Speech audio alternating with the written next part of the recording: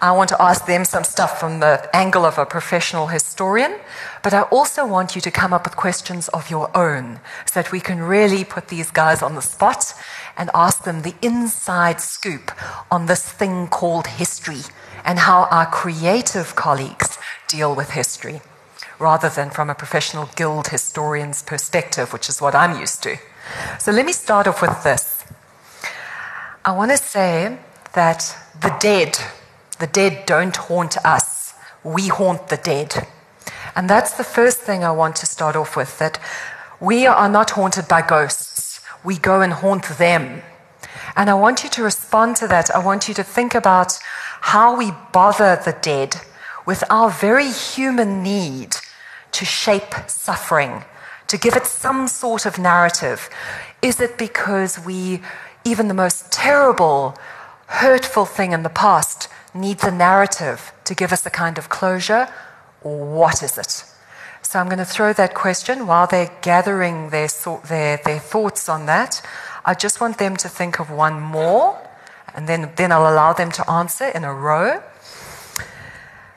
Is journalism, and I know people have come from a journalistic background, some people, history in a hurry? Okay? And if so, are they our frontline historians? I want them to respond to that as well, and in your own way. So could we start with you, Rihanna? I know. If you're ready. I'm ready. Both or one at a time? Both. Okay, so in my novel, I did the unthinkable, which is to question Nelson Mandela's legacy. But I did it at the time. Can you hear? Okay. You can't hear? Okay. Sound dude? Sound dude is on it. Yeah. Okay, so I questioned Nelson Mandela's legacy. I questioned the fond memory we have of Nelson Mandela as the great reconciler in South Africa. Yeah. And I reached the conclusion that there were huge flaws in his legacy as president of South Africa. I felt he played a very important role as the first president of a democratic South Africa, but I think that there's a lot that we need to question. And I was inspired by the Paulist students who said that Nelson Mandela was a sellout, and I went to go and gather information on that and reached the conclusion that he was. Well, you can, but I think now the sound dude has fixed the sound. It might not be necessary. Okay, is it better? So, yeah, that was my conclusion that I reached. Every fact in my novel is a real fact. The timeline is completely accurate. Every quote from people warning about the dire consequences for South Africa today, that we would end up with huge unemployment and huge social unrest, was all information that was actually said in 1995 to a large extent by journalists. And as a journalist in 1995, I was put in what my editor thought was a hugely privileged position, that I was the Nelson Mandela reporter. Oh, yes. Yeah, so I covered Nelson Mandela exclusively for a few months, and I was the most bored I'd ever been in my entire career, because he wasn't there. And when he was there, he was behind closed doors with movie stars and models, and he was busy with that kind of work. So for a few months I covered Nelson Mandela and found out that he wasn't really doing much. But meanwhile, behind the scenes, there was a lot going on in South Africa that we didn't know about, and that we're still feeling the consequences of today. So yes, as a journalist, I write the first draft of history, and as a novelist, I had the luxury of time to spend a good few years looking at 6 weeks in South Africa's history and what went wrong in those 6 weeks. And the 6 weeks that I examine in my novel is the Rugby World Cup. It is that moment when we were all one country, when we were all united, when we all stood together. And for me, the weirdest thing was writing a novel like that while Alan Ziller was tweeting, Kelly Sparrow was Facebooking, and I was writing this novel saying, look at this man, he reconciled us all. We are Rainbow Nation, aren't we? All right. I think we'll allow one question in hot pursuit of that, because I can see the audience is vibrating. Well, maybe we should... No, I think let's take one quick question on that, because people are going to forget the emotion. Quickly. Someone's hand went? No? No one wants to? No one wants to break the ice? You'll get your turn. Yes, at the back. Quick, quick. I just want to know who is she?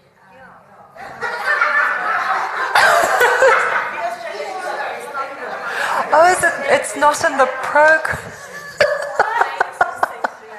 All right, I'll tell you what I do. Okay. That was one of the best questions we've ever had. So who are you? Do you know what I'm going to do? You have to promise to give it back. I'm going to pass around her book, then you can see. This person is a journalist. This person is a novelist. This is extremely well known. Rahana Rousseau. Pass it around. Yeah, sorry about that. I thought she was on the program. No. Surprise. All right, great. Well, then I think if we don't have any questions other than who are you, we'll go to the next person, Alexandra. Yeah, You know who she is, right? Hi, my name's Alexandra Fuller. I grew up in north of the Limpopo, and I now live in the States. I lived about half and half.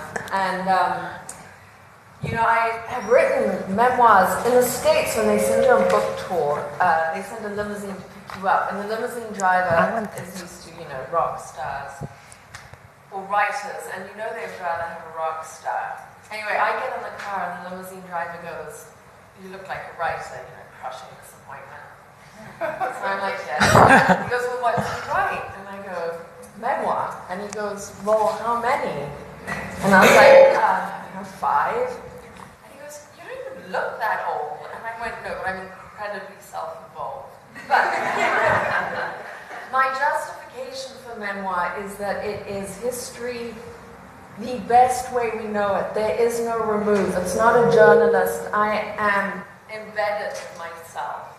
And I have absolute access to everything that it meant to be what it was that I was. And I think especially, I look back at my first book, which I now can't read. I think it's so badly written. But it is so important as a document of a time because I wrote it sort of fresh from childhood.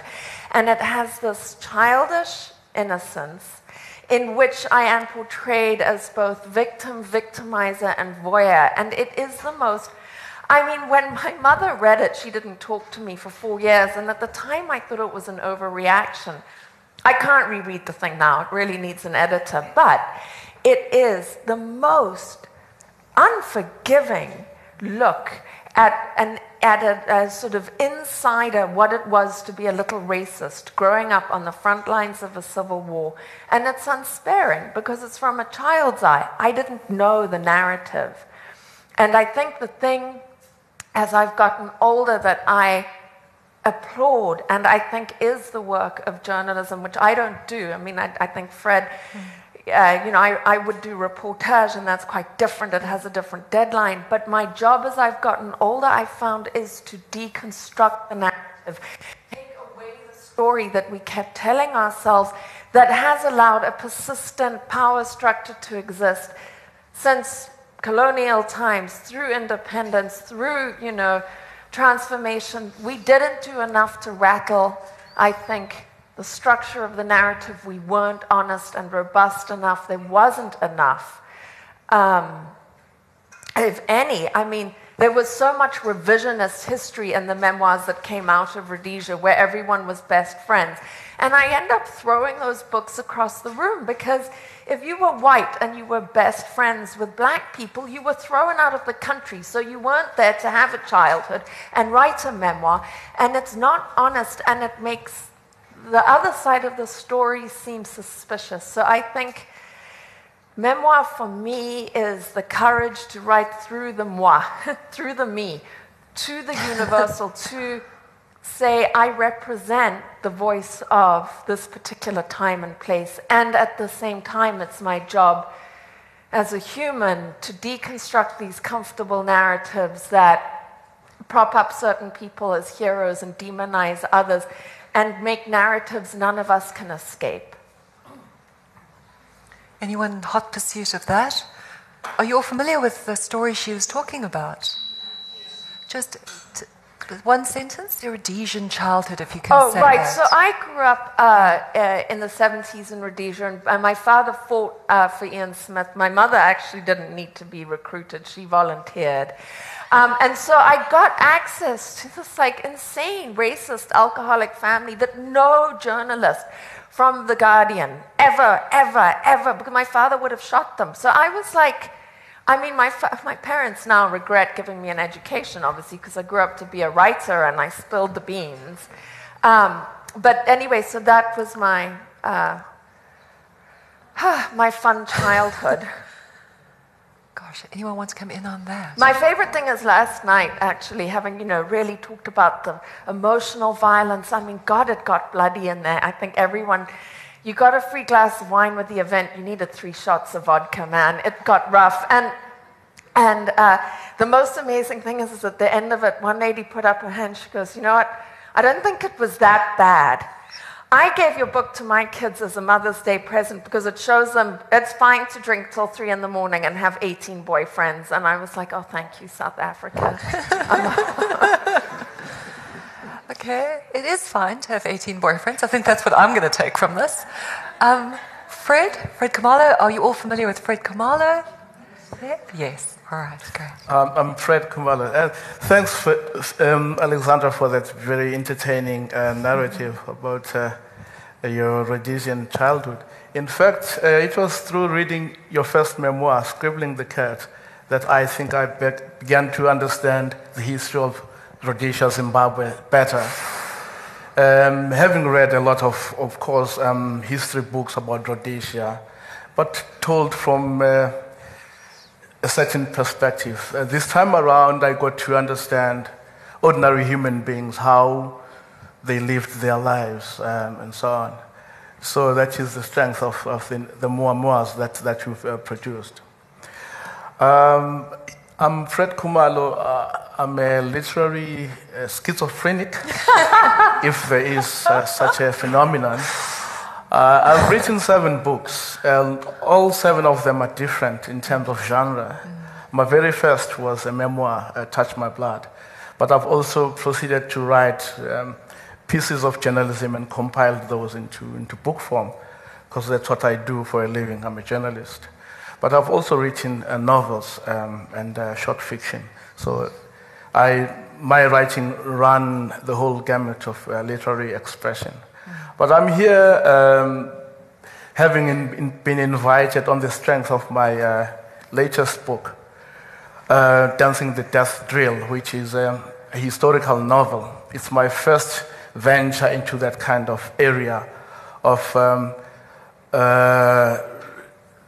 revisiting history through a creative writer's lens. Because history, as I just mentioned now, the history books that we've read give us the wars that were fought. They give us the names of the generals, the dates, the statistics, and so on. And it does tend to be very dry. Wait a moment. So as a creative writer, a historical novelist, I think the challenge is to inject some blood into those bones of history and breathe some life in, and create some human beings and imagine them how they prosecuted those wars as individual citizens in different locales. So the book here, just a bit about it. I don't want to spoil the whole thing because I'm hoping that you would buy and I'm going to sign it for you for free. The book is set in the First World War. It looks at the story of one battalion among many of men, 25,000 black men who were sent to go and serve on the Western Front in France. But this particular battalion, the 5th Battalion, had an accident. Their ship collided with another ship. It went down. And that story has never been captured until recently. It was never captured in our history books. So I got to know about it. In the black community, it has been passed from generation to generation through the oral tradition. And one musical composer from Grahamstown, Jabez Foley, wrote a very beautiful choral song that we used to sing in primary school. That's how we know the story of the Mendi. But we don't know the detail. We didn't know the detail until I got to France as a journalist doing something totally unrelated. And I stumbled on graves. And these graves gravestones are bearing names of South Africans, Mokoena, Vundla, and so on. And that I was told these were some of the people who served alongside some of the survivors of the Mendi. And then I only realized that the Mendi wasn't just a mythical thing. It actually happened because the graves are here. And then I started taking an active interest in this story. And I pursued it for a long time. And of course, I couldn't write it as a historical book because there wasn't much to work on in terms of archival material. And I couldn't interview the people because they were dead. So I decided to use this fusion of fiction and history to tell this story, to do justice to this injustice, historical injustice, that the story was never captured. Let's put it back on the agenda. So that's the genesis of the novel, basically. 100 years later, it's thankfully people in your department, in the history department at Stellenbosch, are now doing real academic research into the story of the Mendi. And Albert Groenling is doing great work. So I'm hoping that the novel has reignited interest in this story. And many others which have been kept under wraps. Thank you. Well, if I'm allowed a hot pursuit question on that, Albert's point of writing his article about the Mendi was actually what he thought to, Albert is a professional historian who works at the history department, and he was very interested in the question of the Mendi, particularly the way it had been passed down through oral tradition. And the idea, it's a very, very, very moving story, very poignant, how the men danced the death drill and that's where the title comes from Fred's beautiful book. And you must read it, it is so moving. But Albert's point, which is something about historians, is to debunk myth. And so what he set out to do was to say, let's be careful here. A myth has been invented. And Albert's whole point was to say there's no evidence to suggest these men ever danced the death drill, and that it was reimagined, as I understand his article. Albert said that it was reimagined for political propaganda in the 1930s. So I found it an interesting point of tension, the creative view and the idea of maybe even, I'm going to say it, reinscribing myths that we boring but detective-like historians go out of our way to debunk, because that's what we do for a living. So it's a tension between us, Fred. A lovely one, because as human beings, we do myths. I mean, we love myths. And we can't, life is about myths, mythology. I don't want to offend people, but religion is about mythology. And because mythology gives you hope, gives you something to look forward to say, we come from somewhere. Because without those mythological narratives, who are we as human beings? But we historians are not allowed to invent myths. Yeah, well, of course. Well, I love the article. I love the challenge, you see. Thank you. We have the faculty of theology for that sort of thing. But thanks, Fred. And who wants to come in hot pursuit on this? Yes, at the back there. Yeah. I think people need myths as a reference for life. Because I just think of the two greatest Afrikaner heroes. The one was Baltimore. As you know. Yeah. And the next morning, the guy that he didn't say jumped off the ship and walked out because it was low tide. The second one is all about Baltimore, and we also we also have a medal for, and the people that were with him that day at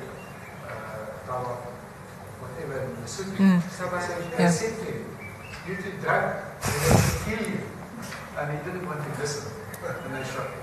So my point is just that everybody needs a bit of a story. Yeah. The myths we live by, right? But it's the job of historians to debunk the myths. That's why you guys hate us. But it's why we're allowed to exist. Yeah. All right. Quick. I'm from the Netherlands, and a couple of weeks ago there was a remembrance of the passengers of the Mendi who drowned and cotton shore on the Dutch coast. I wrote an article about it, and you took the pictures, you saw it. Yes, in LitNet I saw this. Yeah, thank you. And the historian, the local historian, at the graveyard where those 5 are buried, there are military graves, and they were buried with a lot of honor there. There's remembrance every year. The historian who did research on them is now coming to the Netherlands to speak to the families of the drowned soldiers, what he knows about their history. Wow, thank you. Thank you.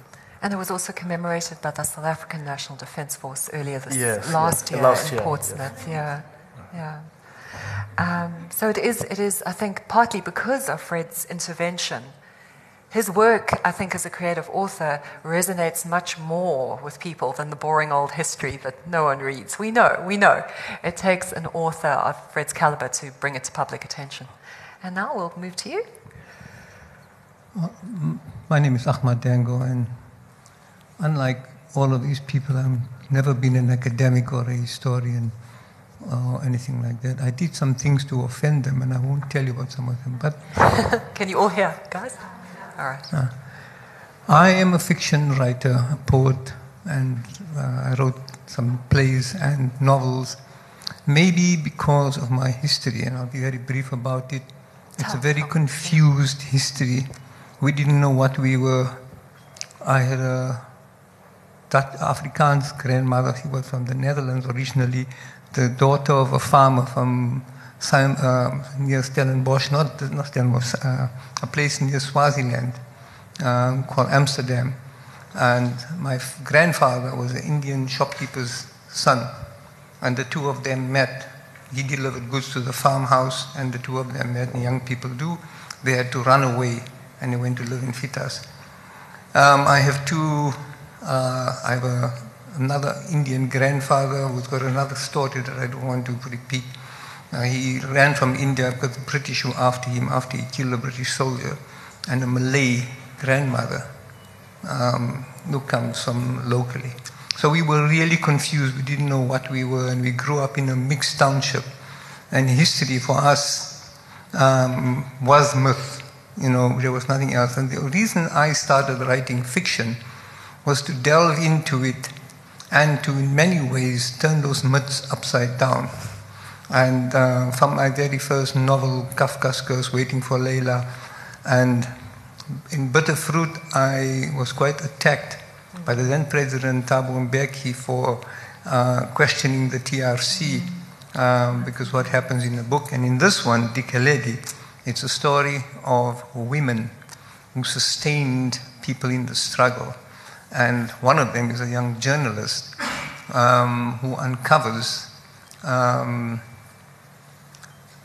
that the crime, some of the crime here, were being engendered by gangs that were formed by disenchanted former MK fighters and disillusioned former white security police soldiers who felt abandoned by the government. They got together and they created a gang. And it's a story that I think my publisher actually told me, you're verging on thriller. But this is to Timothy.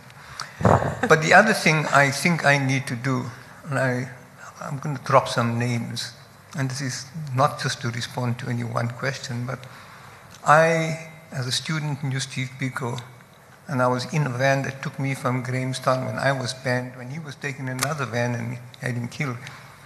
I worked as Beyers Nadir for many years. He was the one who got me out of the private sector and got me into the NGO sector to come work for the Kagiso Trust. And then for 10 years, first for the Children's Fund and then for the Nelson Mandela Foundation, I worked for Nelson Mandela, and I can tell you anecdotes about that. But the point of all of this is there's something that I learned. From Biko, he said, blackness is not an end in itself. It is a path to our humanity.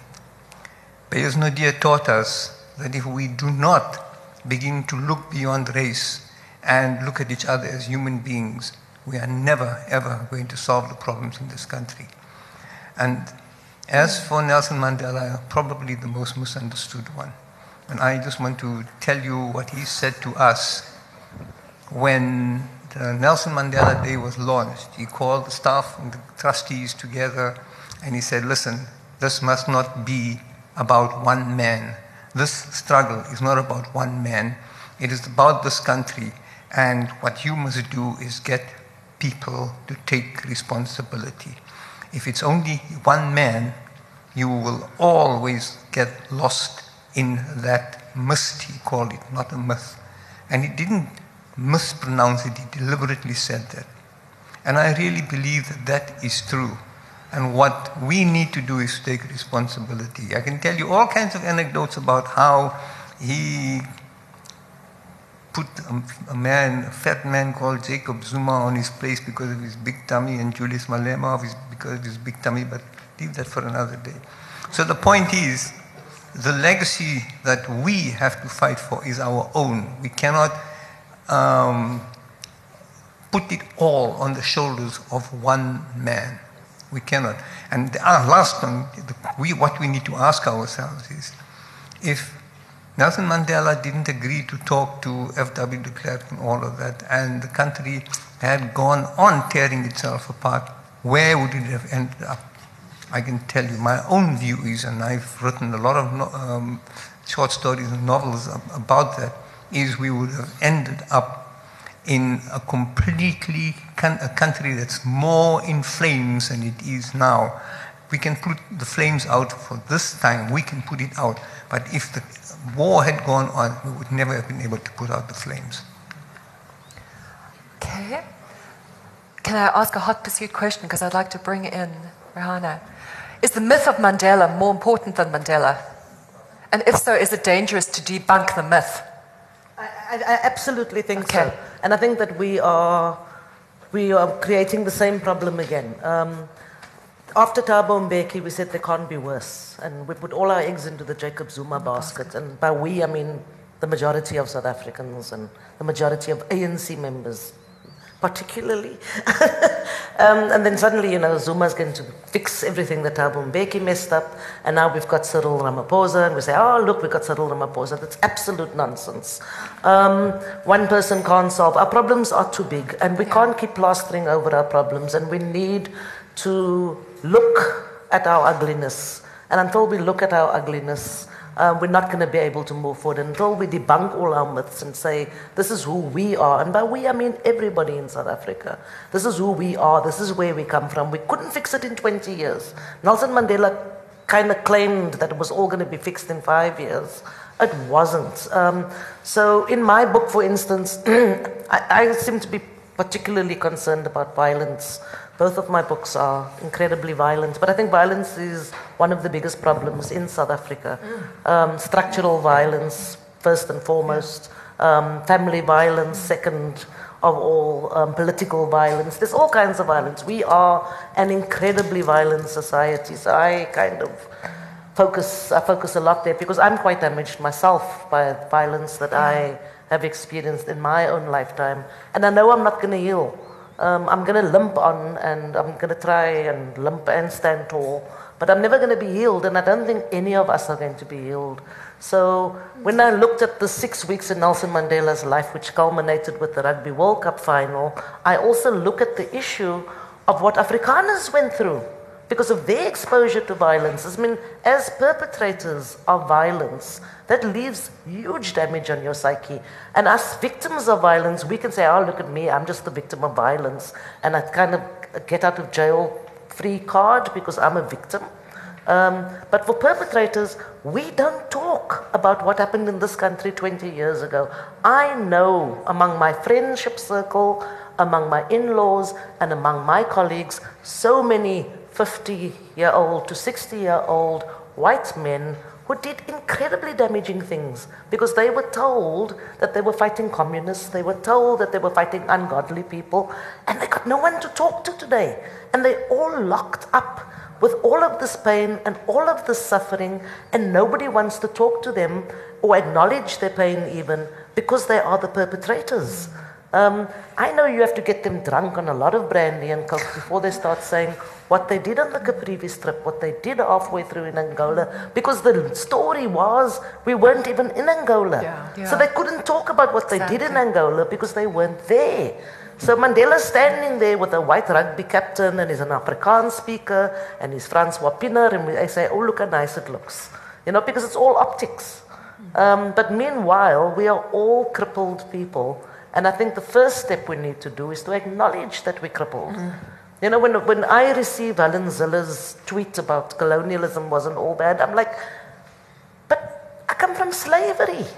So yes, colonialism wasn't all bad because, you built the successful economy, but you built it by stripping my ancestors of their humanity, of a name, of a culture, of a life, of a land, of a family. When I think of colonialism, that's what I think about. So can we be honest about... Well, I'm glad she's brought this up because all four of the books deals with the issue of damage and violence, or in different ways, be it organized warfare or interpersonal violence, or also societies torn apart. Family. Family, almost intergenerational with yours as well. So I was very happy that she brought up this issue of violence, and when she said it's the ugliness of the past that also needs to be confronted. I think, in a way, these authors get there better than the historians. You get to the ugliness. Thanks. But I'll come to you now. But the violence, the damage, the scarring, that's what I want you to talk about now quickly I think you started it, Rihanna, but we'll now go to Alexandra. And there was a hand here? Yes, go for it. But follow up hot pursuit on violence, damage, and scarring. Yes, more or less, because what interests me is today, listening to journalists writing, and particularly now we have the big bogeyman, Jacob Zuma. Everything was wonderful before and afterwards. Jacob Zuma. Can you hear what interests me, I don't know if any of you have read Terry Crawford Brown's book on the arms deal. And very early on in the book, he tells something that nobody seems to know about, that Desmond Tutu and a group of clerics wrote to Nelson Mandela. I think it was pre-1994, when he was obviously going to be the next president. And the letter pleaded with him to demilitarize South Africa. Their view was that there were no external threats to South Africa, so we didn't need an army. What we needed was a completely reinvented police service, because they foresaw a vast increase in violence as people now moved, as people, as our history shows us in the last 25 years. And the point that Terry Crawford Brown made is that Nelson Mandela was sucked in by the attraction of because if South Africa demilitarized, we could no longer produce arms. Denel would have to shut down, and which it virtually has. Actually, it's only shut down because it's been subject to corruption. Yes, it wasn't shut down. But let's get there. So it's about a militarized state, or what? Yes, but the point is that everybody now seems so frantic to separate Nelson Mandela from the arms deal, because that is seen as the basis of the current corruption. That's the foundation stone. Now we have to continuously rewrite. As somebody is talking about the arms deal only being, just yesterday, a well-known woman journalist was talking about the arms deal from 1999. Well, no, it goes back further than that. So we're seeing right now the ramifications. And we're not facing. But I think that Rihanna's book, you have to buy a copy. You have to, because she's one of the, and I think she picked up on the fallists. The Fees Must Fall movement. You guys all know about that. And I think a lot of impetus came from there. And I take your point because I think it's valuable there. But now I want to go back to that idea of scarring and history. Can it heal you? If you write these memoirs, come on, does it heal you? No. Or is it an exercise actually in pain and flagellation? No. Fred, I want you to come in on this.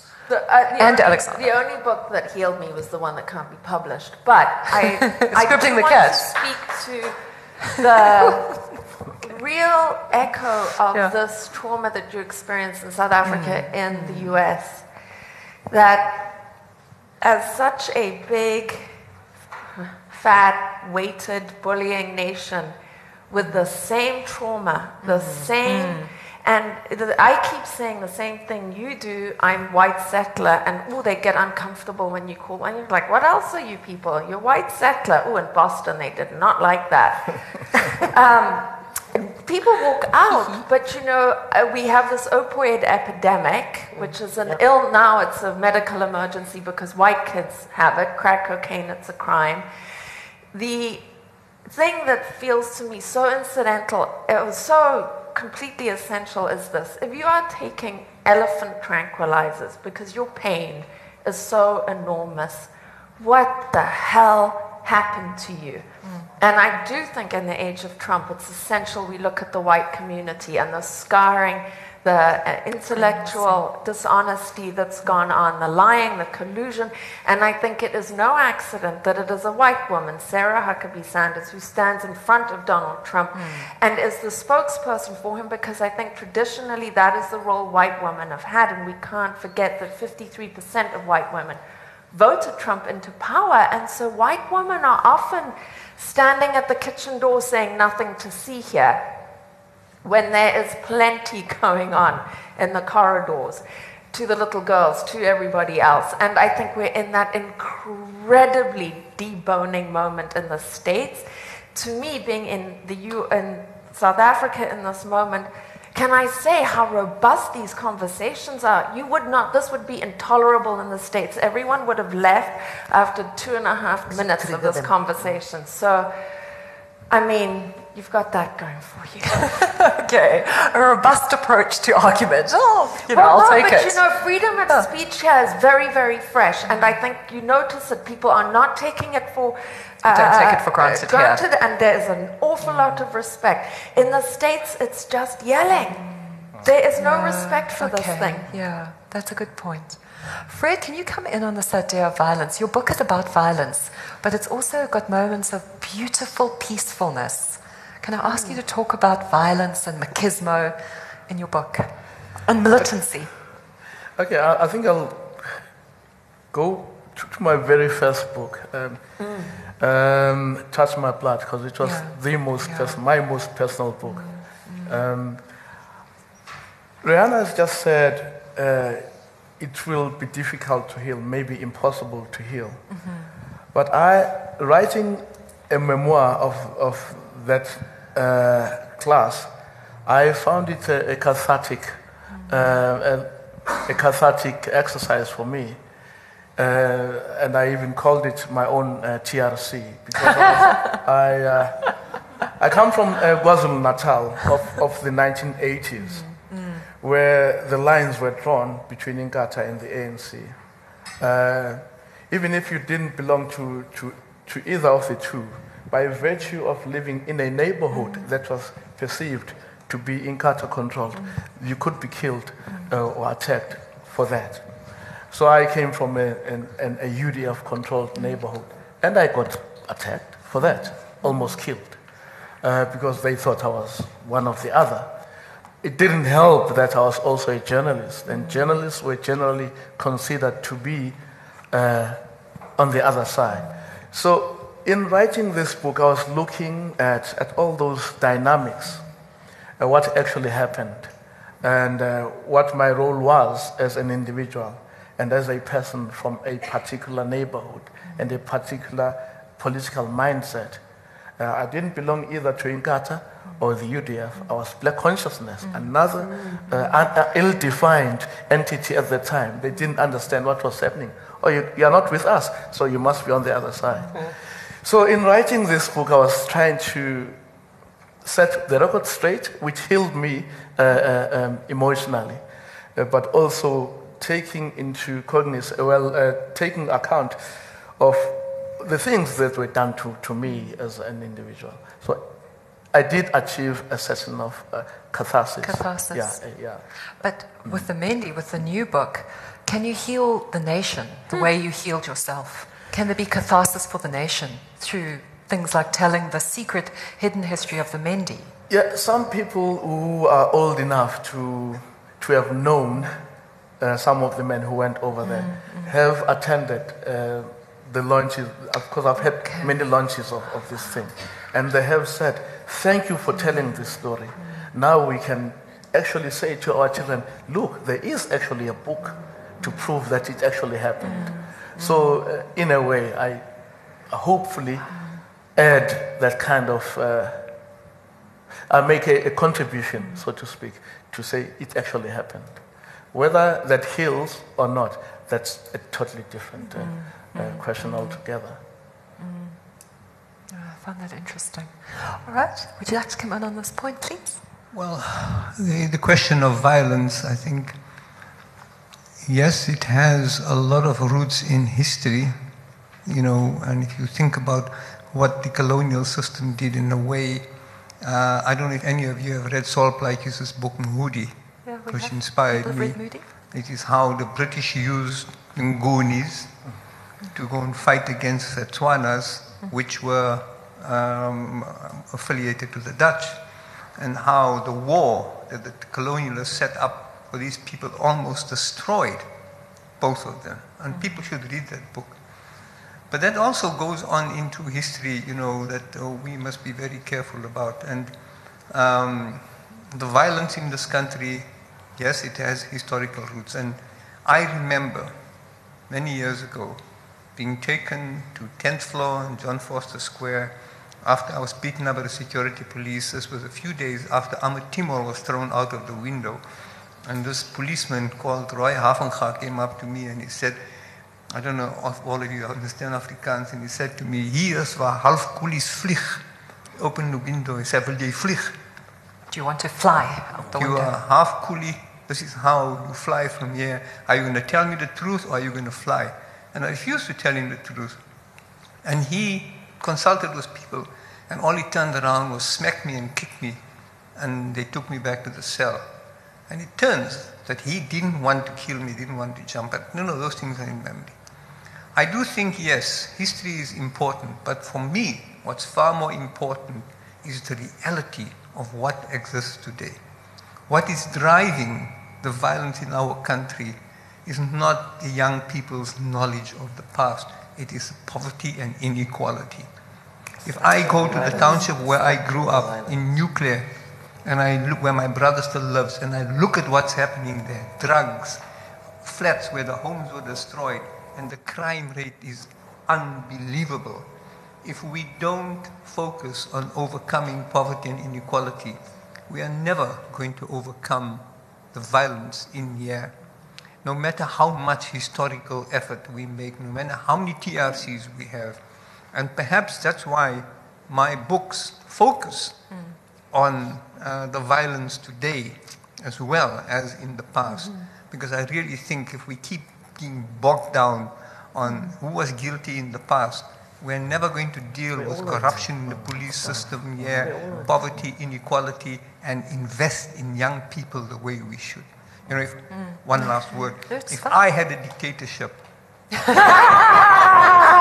Okay, let's hear what she says with real long Yes, okay. Parliament and in all the provinces, take away the big cars. No government minister would drive an Audi or a Mercedes-Benz or anything like that. They would get little, Volkswagens or Fords, small little cars. Whatever is cheap. And that's what they would drive. The money that's saved from there would be invested in basic education. So we can begin to change the mind system. When there's more than most countries in basic education. All right, well, I think we need to bring it back to history, even though I do take your point.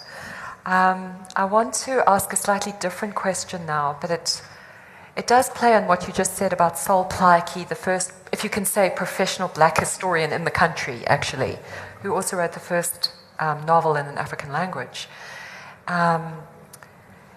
Who gets to tell the story?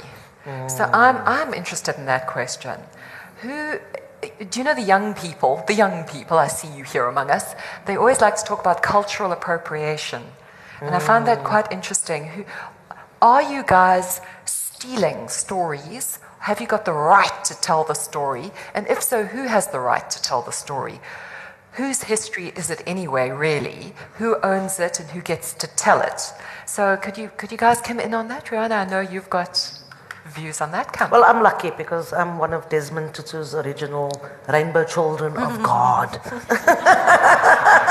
What a relief. How lucky am I? I got a slave brought here, I got an indentured worker come here, I've got a Rousseau who owned a vineyard in me, I've got some Indian in me, I'm a proper rainbow child of God. You write what you like. I can write what I like. I can write about male Afrikaners as well. Nice. Which I did. But it's very strange how people pigeonhole you. So my first novel was about Hanover Park, which is a township in Cape Town where, I mean, people are dying on the Cape Flats at the level that people are dying in Syria, and we don't call it a war. So everybody came to me and said, oh, you know, it must have been so tough growing up in the township. And I was like, no, I'm not from the township. Yeah, but you wrote about it. And I'm like, yeah, but I'm not from there. And in the end, I felt almost like I'm defending myself because I had a very boring middle-class childhood. And I went to good schools and I learned Latin at school. Yeah. And, you know, it's like... You sell out. I'm sell out. But there was, despite two waves of dispossession, the 1912 Land Act, which took all our land, and the Group Areas Act, which again took all of our land. So my family has like been on its knees and back up again a lot. But don't worry, we're not taking anybody's land this time. We're going to ask nicely. and then you're going to give it to us, and then we're going to say, we're not going to pay you for it, so it's fine, okay? We will ask nicely before we don't pay you. So, but it is that thing. So the second book is, my main character lives in Boerkaap. Yeah. And now all the interviewers are like, oh, you know, it must have been so interesting growing up in Boerkaap. And I'm like, no. And then they say, oh, but you know Malay people? And I say, no, not really. Because everybody thinks that only Malays can write about Malays and only people from Hanover Park can write. And then I also get this thing about, you know, finally you're telling other people's stories. And I'm like, no, we've been telling our stories all along. You just haven't been reading it. You know, so it's not my intention to be a picaresque writer. My characters have to live somewhere. And I mean, everybody can't live in Newlands or Rondebosch. Because then literature in South Africa would be boring. So, but it is a thing, the way people receive it, because... But more good if the Narndal is expropriated. No, the Narndal is ours. But it's quite big. But it's ours. Anyway. Like Pinil is ours. You can't touch Pinil. It's taken a turn. You can't touch Pinil or Narndal, okay? Let's move away from this onto Alexandra. Do you want to come in on this? Because your recent book is, you're not telling your story, hey? Just tell the people, because not everyone's had a chance to read it yet. Yeah, so I spent some months on assignment on the Pine Ridge Indian Reservation in South Dakota, which is about 9 hours drive from where I live in Wyoming. And I wasn't done after I'd finished writing the book about the Lakota. I went on there and I felt, God, I've been here before. The template of racism, boom. It's a stamp. I mean, suddenly you go from the United States of America onto the res, and the demographic statistics are that of Haiti. I mean, that is an arrangement. That is not an accident. And so life expectancy is, you know, around about 38 for men and a little over 50 for women, 8 out of 10 alcoholism. I mean, the darkness that was projected on the res, the genocide, and the way I described it last night, it would be like if someone showed up in Stellenbosch and said, you know what, if you guys play rugby, we will rape all the women and take all your land. And also, if you speak Afrikaans, we'll kill you. You have to learn Greek. And we're going to shave your heads and take away your land. And also, you have to worship frogs. And, and then when you come back, we're not going to let you, for 100 years, speak your own language. And we wonder why you're a little screwed up. And what has happened on the Lakota is this incredible resilience. How it's been done, I don't know, but the handing down, even though the spirituality was illegal, the language was illegal, and to find these kernels of wisdom that go back into that earth where I am now settler changed everything. It kind of terrified everyone around me because I began to really listen to what was being told to me on the res. Whose land are you on, really? Who are you, really? And I thought, my God, I'm repeating my history without meaning to. I mean, this is just a longer version of the Rhodesian War. It's a lot more subtle the way the U.S. wages war. But if you look at what they took at Standing Rock, that is military. Those guys were out of Iraq. That is war, domestic war, that's civil war. on North Dakota territory, and the governor of Wyoming sending troops in. Me, I'm saying, this now looks like war. Oh, no, you don't, and that's not war. I said, well, I've seen one before, so this is definitely war. And so for me to write that and to come back into the white community who are so oblivious, as if, you know, native indigenous people didn't exist, it dismantled me completely. What do you mean? In every way. I mean, I moved from living in a house and having stuff to living in a yurt on rented land. I gave sort of up the idea of this American dream as being an incredibly violent enterprise that is absolutely you say maybe we should forget history, urgent now, poverty, etc. I understand that, but the structure that makes sure that racism stays in place in the states, that incarceration of black and indigenous people is insanely high, that is from our fathers and grandfathers and all the rest of it. That was, I mean, the same thing that happened in Rhodesia happened in the States, which is that because white people made the laws, they make what they do look legal. Because they control the votes, they make look what they do democratic, and because they control the media, they make look what they do normal. Normalize it completely. And for me, I think I'm that horrible thing no one wants, which is a loud immigrant pointing out the similarities between the oppression you came from and the oppression you landed at. And what they really don't want is a white settler saying, this is wrong, you guys. I've been here before. The Americans, so they go, no, it's nothing like Rhodesia. And I go, but I was in both places. Yeah, well, you just don't understand geopolitics. So that's kind of where. So in a way, what you're saying is because you're in a way a radical outsider, it can make you an insider. Right, and Okay. although I absolutely accept and will take on the challenge of appropriation, I think it's a very, very important question to ask a white writer. Definitely. And I think your feet need to be held to the fire. And I think there is so much intellectual dishonesty on the side of white writers and historians that it's very important that this happen.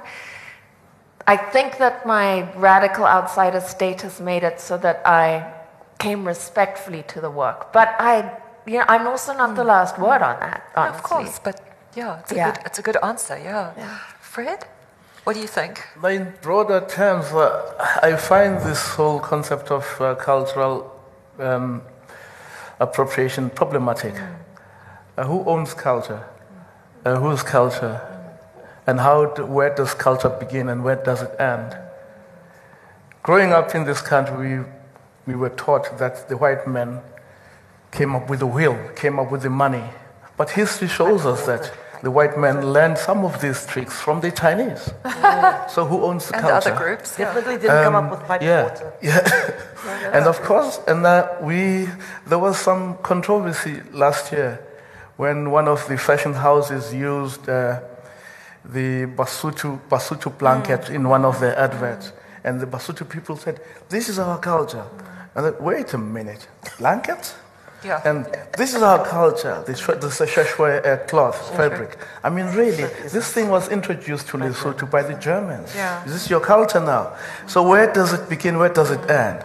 So I do have a problem with that. Thankfully, I'm a writer. I can just write about anything I choose to write about. Yeah. In my latest book, for example, the main character is Pitso, who happens to be a so-called colored person. I've never had a character like that because I've always been conscious of am I going to get this character correct? Have I lived long enough with white people to really understand the nuances and so forth? Once I got comfortable with that, I thought I could take that risk. So as an artist, it's a challenge that you set for yourself to say, I think I've done my research well enough to take that leap. So I do not think we should impose this thing, these preclusions that you can't write about that because you don't belong there. That is absolutely nonsense in my book. Once I understand the vendor culture, because we've got a vendor president now, I'll write about vendors. You see. Fred, that's a perfect answer. I just wish you could tell my students that. All cultures appropriate other cultures all the time, and they always have. That's what cultures do. They're like Pac-Man. Culture is dynamic. Yes, exactly. It's not static. It doesn't belong in a small kind of... And people who set themselves up as the patrollers or watchers of the culture, you must watch out for them. Yeah. The culture brokers. But I do have to say that when it is being so aggressively attacked as it is, the indigenous population of the US, this is when I panic. Oh, okay. When the culture is under assault to the point of cultural genocide. For me, this is, and I would worry in the States, someone saying something like that, because all the white people would be like, you know what, a black man said it. Great. We'll take that to the bank. And that really concerns me, because I do think we have a terrible, our track record's not squeaky. So do you think they would do violence to the history of telling a Native American? Of course. Do you think you did? Good bloody question. I hope not. I hope not. Okay. It's an unfair question. I feel like I did my work before I got to the page, but No, I take your point. And would you like to come in on this? Well, Mr. Khumalo, I think you stole character from my book. Peter Tau. He's the father of the narrative. My book came out first. All right, we won't argue. Whose culture? Whose history, whose culture is this? I think we need to go beyond that. And as a writer, I have made many, many mistakes. I agree in mixing up culture. I thought it was wonderful. My publisher used to think, and the critics. When I published Kafka's Curse, which is a story of a young Muslim guy whose name is Ibrahim Khan, who meets a young Jewish woman, and he changes his name to Adam Khan, and he changes the spelling from Khan to Kahn, so that the two of them could get together. What happens to him is he ends up turning into a tree. It metamorphosizes. It's called Kafka's Curse. Kafka's Curse is we human beings are, you can either look at it pessimistically, we are doomed to metamorphosize, or we are destined to metamorphosize. We are due to change. And I really think the cultural change that needs to take place here in our country and across Africa is respect for difference. And respect even for different languages and different traditions without elevating one or the other. And I'm not saying you sacrifice the things that would help young people compete in this world. So don't make an indigenous language compulsory education at the expense of English. That must be the choice that those young people make. Because if they didn't have English, they wouldn't be able to compete in this modern world. And I know it sounds terrible, but that has affected so much of Africa. In India today, 70% or 80% of people are English speaking because otherwise they wouldn't compete.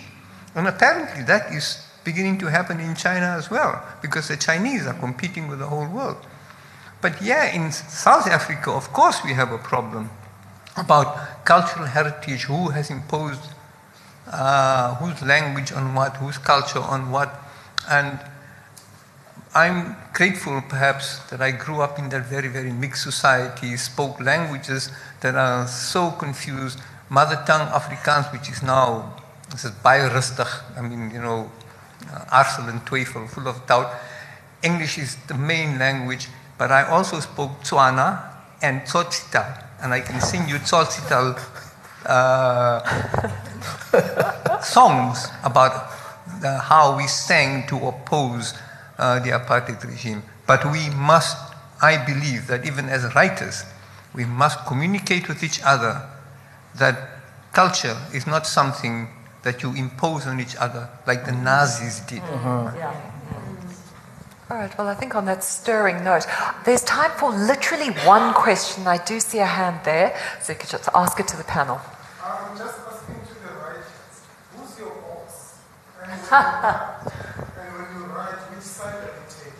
To please your boss or to perceive a certain story to the readers, or do you want to send a certain message to the readers, or you want to have more of your books out?